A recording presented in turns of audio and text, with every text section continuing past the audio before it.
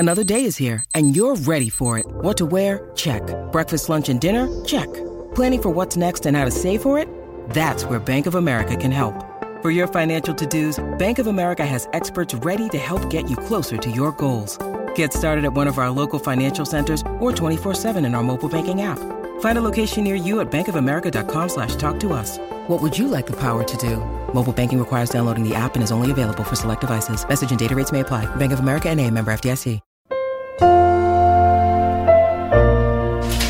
Why am I with Cbus Super? Because I'm a builder and they take care of me. Well, I had an accident on the worksite and they helped me out, no worries.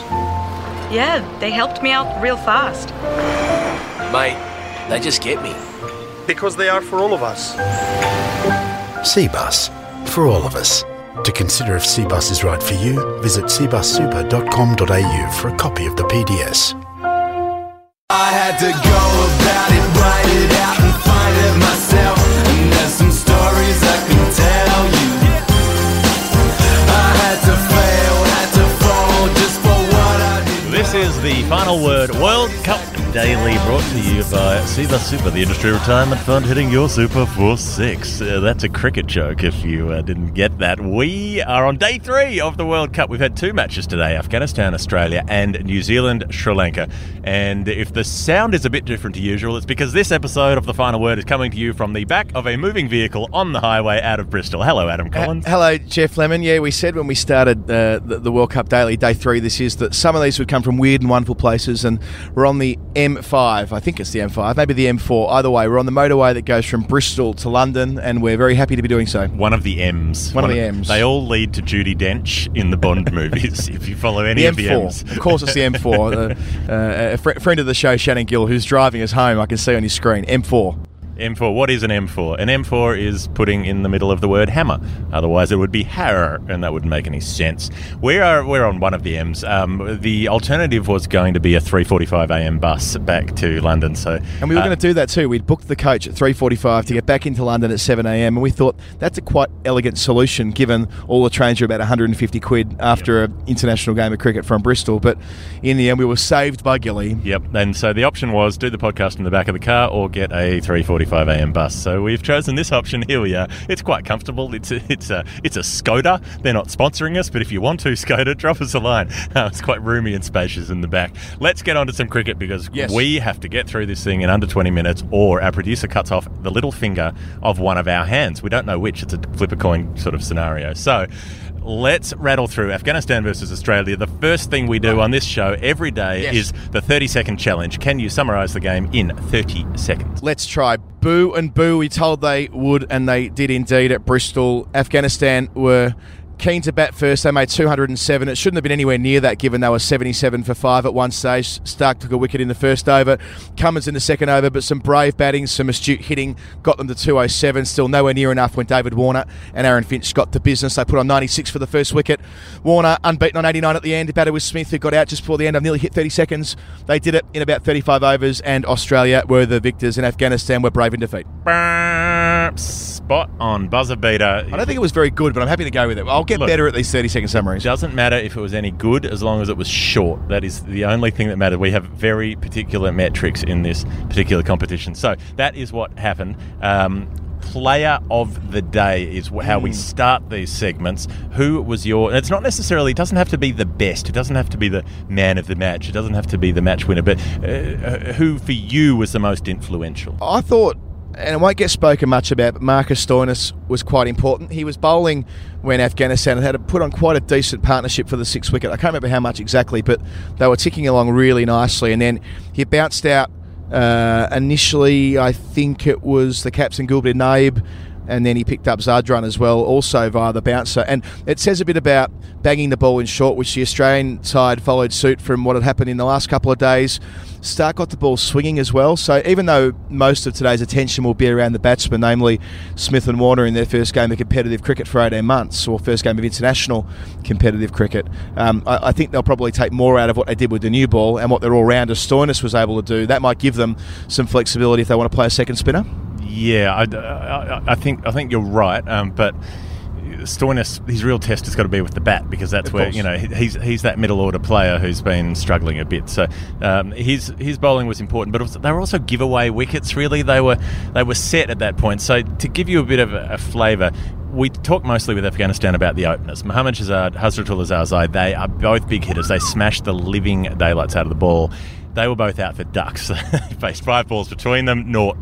And at that point, I genuinely thought Afghanistan could be bowled out for 60 here. It could be one of those horror days. That didn't happen. Rahmat Shah is probably their most accomplished batsman. He's got 4 ODI centuries. So he made 43. Hashmatullah Shahidi made 18. They put on 50-odd and started to stabilise. And then after a couple more, wickets fell and Nabi was run out in comical, ridiculous fashion. Very good run out from Steve Smith, I should add there as well. That was an excellent piece of fielding. And a very good catch. He took it short cover just before that as well, so had some influence. Then there was that second partnership between Gulbadin and Najibul Azadran, and they put on nearly 100 and was starting to look pretty feisty. They took on Adam Zampa. They were going for some of their shots, and my player of the day was Najibul Azadran, because his 51 from 49 was just a rollicking sort of innings. He was not much off 20, and then he went, all right, time to go, kids, and he smacked 20 runs off an Adam Zampa over, and off he went on his way. I just loved it, cow corner beneath where we were sitting today, Jeff. The Afghanistan, I call them the Afghanistan cheer squad, the way they were waving their flags like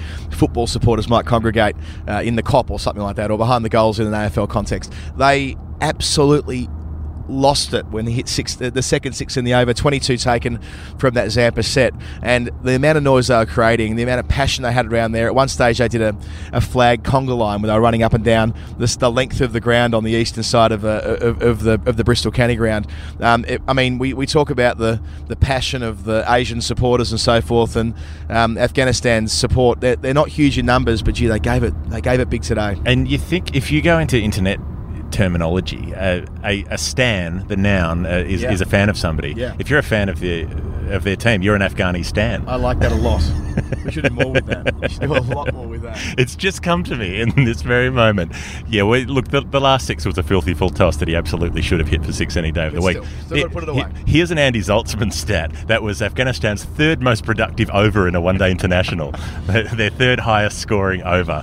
I think they got a 24 off a Scotland over at one stage, but that 22 off Zampa was up there. As good as that hitting was, Rashid Khan at the end, 27 off 11 balls, some audacious strokes played there, 3 sixes. I think he managed to put on 41 for the last 2 wickets in the space of 20 balls. So when you think they might try and consolidate and get through to the final 10, then maybe have a crack. Rashid Khan said, nah, stuff that, I'm going immediately. Which was absolutely fair enough, because he was batting with Mujib Ur-Rahman, the other young spinner, who was just volleying everything, got a big top edge over the keeper. It was just slog city, and Rashid Khan was like, okay, there is no point trying to hang about here. I've just got to get what I can while I can. At least he got them past 200, because so there were 2 points in that innings where they could have been bowled out for 60, and then even after the second collapse they could have been bowled out for 100, and that didn't happen. They got past 200 and they put something on the board. Yeah, they were resilient. So the bottom half of their innings, they struck 7 sixes. That's a blunt measure, but it just shows that they were not going to go down without a fight. They easily could have been rock and rolled for 120, 130 when they were struggling halfway through. It had that sense of dread about it. We were talking about whether we'd get back to London for dinner, let alone in time to maybe watch the football or something like that. It was heading in that direction, and then they toughed it out, and that's not been what we've seen so far in this tournament. Most sides, when they've been on the back foot, have been rolled for 100 or 120 or whatever it was that New Zealand ended up rolling Sri Lanka for today, and certainly the West Indies versus Pakistan yesterday. So that's one thing that Afghanistan can take from this, is that they didn't roll over. And they really showed more fight than Pakistan and Sri Lanka did in similar situations. Absolutely. But we'll come to Sri Lanka just after this. Pat Cummins 3 for 40. Adam Zampa, the interesting figures of 8 overs, 3 for 60. So he went at 7.5 and over against Afghanistan, but picked up 3 wickets along the way. So he won't be entirely unhappy with his day, but maybe mostly unhappy. Australia knocked them off with ease. Aaron Finch got 66, and more importantly, I think got a quick start for the first time in a long time. Took on Mujib, who often bowls in the power play. Mujib's got more wickets in the power play since the last World Cup than any other spinner. But the most he's ever gone for in his first 2 overs was 13 runs. Until today, Finch took 22 off his first couple of overs. Yeah, and he was clearing the rope early as well. He hit 6 4s and 4 6s, so I like the symmetry of that. And Finch's 66 off 49 balls, and he made 66 of the 96 with Warner. So you wouldn't normally expect that any partnership where David Warner's involved with him only scoring like roughly a third of the runs, not even a third of the runs, but that was the way that Finch went at it. And when he got out, I was very surprised. He skied a ball that went straight in the air. Who was bowling then? It was the captain, Gulbadine, bowling at that point, but I thought he was absolutely bolted on for 100. The fact that he's gone through that lean trot earlier this year, came out the other end of it and seems to be in perfect form at the start of the World Cup is ominous for opposing fast bowlers. Very quickly, a sort of odd sort of innings from David Warner, 89 not out in the end, and he got man of the match, but he went very slowly about his work. He was 20 off 40 balls at one point, a strike rate of 50. Yeah. Just didn't seem himself. It was interesting, wasn't it? Because he made the half century in 74 balls.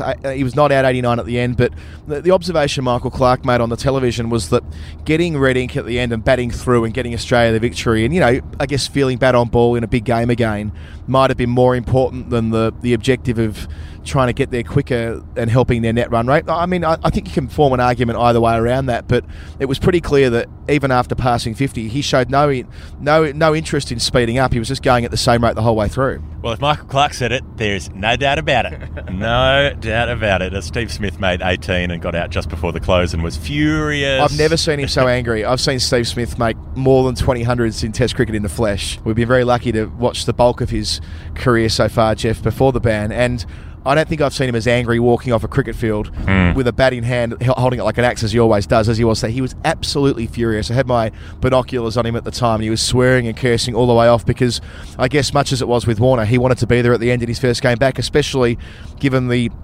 relatively harsh treatment he cops when walking out to the middle. I mean, the booing is the main storyline from today out of the game, no matter how you cut it. That's what people are discussing, and for my part it felt as though, like, again, we talked about it yesterday, people were playing their role. Like, it didn't feel too brutal until the end when they were perhaps a bit boozed up, and they really gave it to Smith when he walked out, both to go to the crease and on the way back as well. Booze equal booze. One leads to the other. And Glenn Maxwell got the uncomfortable task of coming out at the end with 3 runs to get. He smacked 4 off his first ball, finished with a strike rate of 400, not out. The end. off you shoot. So Australia got home and not much joy, although I suppose Rashid Khan picking up Usman Khawaja for 15, Khawaja batting at 3, might be a little bad sign for Khawaja not doing so well in the middle order. And all I'd add to that was that Hamid Hassan bowled phenomenally well. 6 overs, couple of maidens, done for 15. He hit the speed radar at 90 mile an hour. This is one of the most exciting bowlers in the world 4 years ago. Spent the bulk of the last cycle out injured. It's wonderful to see the bloke with the headband and the war paint back for Afghanistan. He bowled quick, bowled well today. He'll be a serious force in this tournament. Quickly on to Sri Lanka versus New Zealand. Yes, which means that's going to be your job, Jeff, to tell us in 30 seconds as you scramble for the scorecard, how did that game go in Cardiff? I can do it in about 10 seconds. Sri Lanka were absolute garbage. They were bowled out for 136. New Zealand made it in 16 overs, and they won by 10 wickets. It was a pantsing of the most humiliating kind. Several laps of the pool table had to be done afterwards. Marty Guptill, 73 off 51 balls. Colin Munro, 58 off 47. Suddenly, New Zealand's bowling looked like they have got an attack which could be seriously threatening. Now, it was a green top at Cardiff, which I enjoyed, by the way. I mean, you could argue that they've got months to prepare a pitch. How can there be that much grass? How can it look that green at the start of the World Cup? But I say more of it. And Matt Henry was getting the ball moving around at pace. Beautiful delivery to remove Kushal Mendes' first ball. Trent Bolt wasn't as influential as usual, but we know how good he can be. Lockie Ferguson, his first wicket the leg before was rapid. He might be a bit of a wild card in this tournament as well. Young, sprightly fast bowler. So, I mean, I think we've got the makings there of something that could be a group who can take 10 wickets more often than not. And they really shared them around everybody. So Bolt, Colin de Grandhomme, Neesham, Santner, they all got at least 1 wicket. Henry, 3 for 29, was on a hat-trick at one point. Yep. Couldn't get there. No Kiwi bowlers ever got a World Cup hat-trick, and he wasn't able to change that today. But the only plaudits for Sri Lanka were Dimuth Karunaratne who batted through the innings, carried his bat in a one-dayer, 52 not out at the end, for a bloke who hasn't played a one-dayer in 4 years and then suddenly got drafted in as a replacement captain. That's a fair effort. Yeah, I don't think Karunaratne would have even had himself in the squad, really, if I'm honest. If he was picking the squad, he probably would have had people ahead of him, but he's been thrown in the hospital hand pass at the last minute. 52 not out. I mean, he did the best he could in the circumstances. Not many people carry their bat in a one-dayer, as you say, and he's made of stern stuff. Hall of Fame for today, because basically there's not a lot to say about that Sri Lanka game except that they're in real trouble and New Zealand have an amazing net run rate, which is slightly below West Indies' amazing net run rate. They're both at about +6 at the moment. But Hall of Fame for today, what's in there for, across those two games? What stood out to you? Obviously Karunaratne's got to be in there. Karunaratne's definitely, given we've had a lot of interest in players carrying their bat due to the Bannerman stat. If you don't know what that is, just Google our names and Charles Bannerman, you'll probably see something. You'll probably find some slash fiction. Yeah, that's right. I'm sure someone's written it up. If not, someone should. Those Afghani fans who are running laps of the field with their flags, they weren't just running laps, they were jumping over seats as well. They were absolutely brilliant. I love them. They're definitely a nomination from me. I would like to nominate the Afghan TV broadcaster who was walking around with an amazing dress that was covered in little bells. So everywhere she went, it was jingle, jingle, jingle, jingle, jingle, jingle, jingle, and it was incredibly festive as she swept through the halls of the media centre. We've got to get her back. Got to get her on the show at some stage. I'm gonna give a nomination just to green pitches. Generally, we always talk about them. Usually the day before a test match, you and I write pieces saying, "Oh, it's a green one. You got to play 4 quicks," and we look ridiculous the next morning. Number. Here it comes. Green Mamba number 5, 142. That on this occasion it did play tricks. So I want to see more of that. I don't want to have straw-coloured roads. I want to see ball somewhere near bat through this tournament. Hamid Hassan hitting 90 miles an hour should be in the Hall of Fame at some point. That was so amazing. I loved watching him play again. He hasn't played a game in 3 years because he's been injured. I genuinely thought he'd retired. I was so thrilled to see him in the squad and seeing him with the new ball and how quickly he bowled. He had Warner on the hop a couple of times. A great bouncer he bowled to Finch and pinned him in the chest. We should have had Warner out. There was a catch at slip that just wasn't reached. It wasn't dropped, but slip just didn't get there. I reckon Mujib for the ball where he walked about 3 metres outside his off stump and Cummins followed him with a bouncer and hit him, and then Mujib back 3 metres outside leg stump and tried to carve the ball off his stumps and was bowled. That little sequence is possibly in there. I'm probably struggling to think of anything further, Jeff. I reckon the one that I really would push for today was just that one pull shot from Rashid Khan where he absolutely nailed, I think it was from Cummins, it was head high and he cracked it. He leaned back and cracked it high into the stands. But I've never seen a ball disappear like that. It was like he hit it and it vanished in a puff of smoke like a villain making his dramatic exit. The ball was just gone. It didn't sail away. It was vanished. And the sound was orgasmic. Oh, it was a great moment. So where are we getting to? I think I'm leaning towards Cardiff. I'm leaning towards Karunaratne because A, you just don't see it that often, and B, his story is such an unlikely one in a losing side the whole bit. And I just feel as though through the tournament we're going to have plenty more to say about Australia, so let's leave them alone. And Afghanistan are going to be entertaining for different reasons throughout as well. There we are. End of part 1. We'll be back with part 2 shortly. Now, a quick word about our sponsors, Jeff. Have you ever thought about your dream retirement? I have literally never thought about any kind of retirement. Well, are you keeping an eye on your super? Are you confident you're with the fund that has your best interest at heart? If I'm completely honest, I don't think I even know what fund I'm with or if I have super.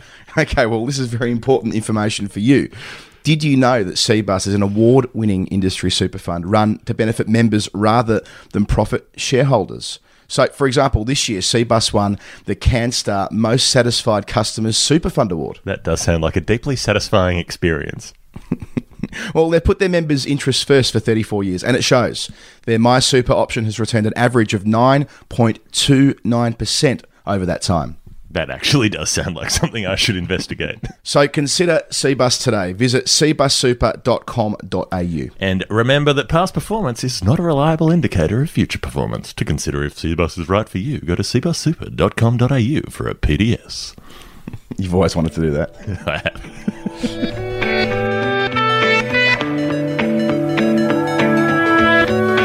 This is the Final Word World Cup Daily Part 2. We're going to be maybe begging for clemency from our producer to go a minute or two over 20 because we've got 2 games to cover and it's hard to do. This is a difficult job. But what is ahead of us as we sail back towards London in our luxury vehicle? Yes, well, we're going to go to the Oval tomorrow and watch South Africa play Bangladesh, the tournament opener for the latter. The former lost to England on opening day, so they need to make it count there, back where they lost on Thursday against England. And then in terms of casting forward a bit further from the teams that played today, Australia aren't in action again until Thursday at Trent Bridge against West Indies. That will be a cracking game. That's like I'm not going to say it's like a mini elimination game, far from it, but there's 2 sides. It's like in an AFL context, it's like an 8-point game. It means more than just one result. I reckon it does, but I also reckon it could be one of the most exciting games of this comp. Trent Bridge, small ground, good batting wicket. The way that West Indies can hit, if they bat first, if they bat first and make 380 or something, it'd be great to see Australia stretched because I really didn't like the way Australia went about that run chase today. After seeing how New Zealand smashed the run chase and how West Indies did it, I would have thought the onus would be there to say, get those 6 wickets down in 20 overs rather than, getting them a couple of wickets down in 35. But just in terms of run rate, net run rate could be important at the end of the tournament. And Australia haven't been stretched. They haven't sort of had to show that they've got that power hitting. If they come up against a team that can go big, then they'll have to. In terms of our own movements, we're going back to London for that game. Then we're down in Southampton to watch India play their World Cup opener. I have no idea who that's against. I really should, but I'll tell you what, there's a lot going on at the moment. Then we're up at Trent Bridge for the Australia game. What I'm hoping for... India are playing South Africa, so South Africa have 3 games before their third is India's first. I like that. They've got 3 in 6 days, South Africa, and then they put their feet up for about 2 weeks. I suspect they do. Go on holiday to Wales or something. Or go to Spain, better still. What I'm hoping for, if we can talk about going forward, is I'm hoping for a close game. Arguably the closest result in this tournament was when England won by 104 runs on Thursday. Because at least for 50 overs it was competitive. Yeah, that's the only game where we've had that kind of experience. So that's what I'm crying out for tomorrow. Hopefully Bangladesh and South Africa, whether it's a low-scoring thriller or someone gets on a roll, I just want to see the game go deep, and I want to not know who's going to win at 5 o'clock. Yeah, and I think the big thing Afghanistan can take out of today is that they've seen higher-ranked teams roll over, and they didn't do it. And once again, as we've said a million times, it makes a nonsense of this idea that you can't have lower-ranked teams in the World Cup because they'll be uncompetitive. No one's competitive. A lot of cricket matches are uncompetitive, no matter how good the teams are. You could have the top 2 teams play each other 10 times, and you might get 2 close games out of it. That's how cricket works. Sorry. One of the great fig leaves from the ICC was saying the reason they've kicked out Associate Nations carte blanche, that's exactly what's happened, is because of the fact that they weren't competitive. In 2015, as they said in their own internal report, the Associate Nations were more competitive than ever. Yep, and matches between full member nations often end in bigger margins than matches between associates or others. So we say get Scotland back in, get Ireland back in. Here. I don't know, get Papua New Guinea in. I don't mind. Let's embrace Get them all in. That is enough for today. This has been The Final Word World Cup Daily, Day 3, only 43 days to go. We'll be with you for every single one of them, increasingly deranged. Thanks to Seabus. George Benson, I ain't protected, brother, I ain't fenced in. If my future questions my current senses, that'd be the same we've been doing for centuries. Sorry if I ran out to empty, wrote this so you know what I meant here. I had to go about it, write it out and find it myself. And there's some stories I can tell you. I had to fail, had to fall just for what I did well. And there's some stories. Every day, hundreds of thousands of us are building a future we can all be proud of. For over 34 years, the Growth Cbus My Super option has returned an average of 9.29% per annum for its members, while investing in projects that not only create jobs, but something better. Cbus, for all of us. To consider if Cbus is right for you, go to cbussuper.com.au for a PDS. Past performance is not a reliable indicator of future performance.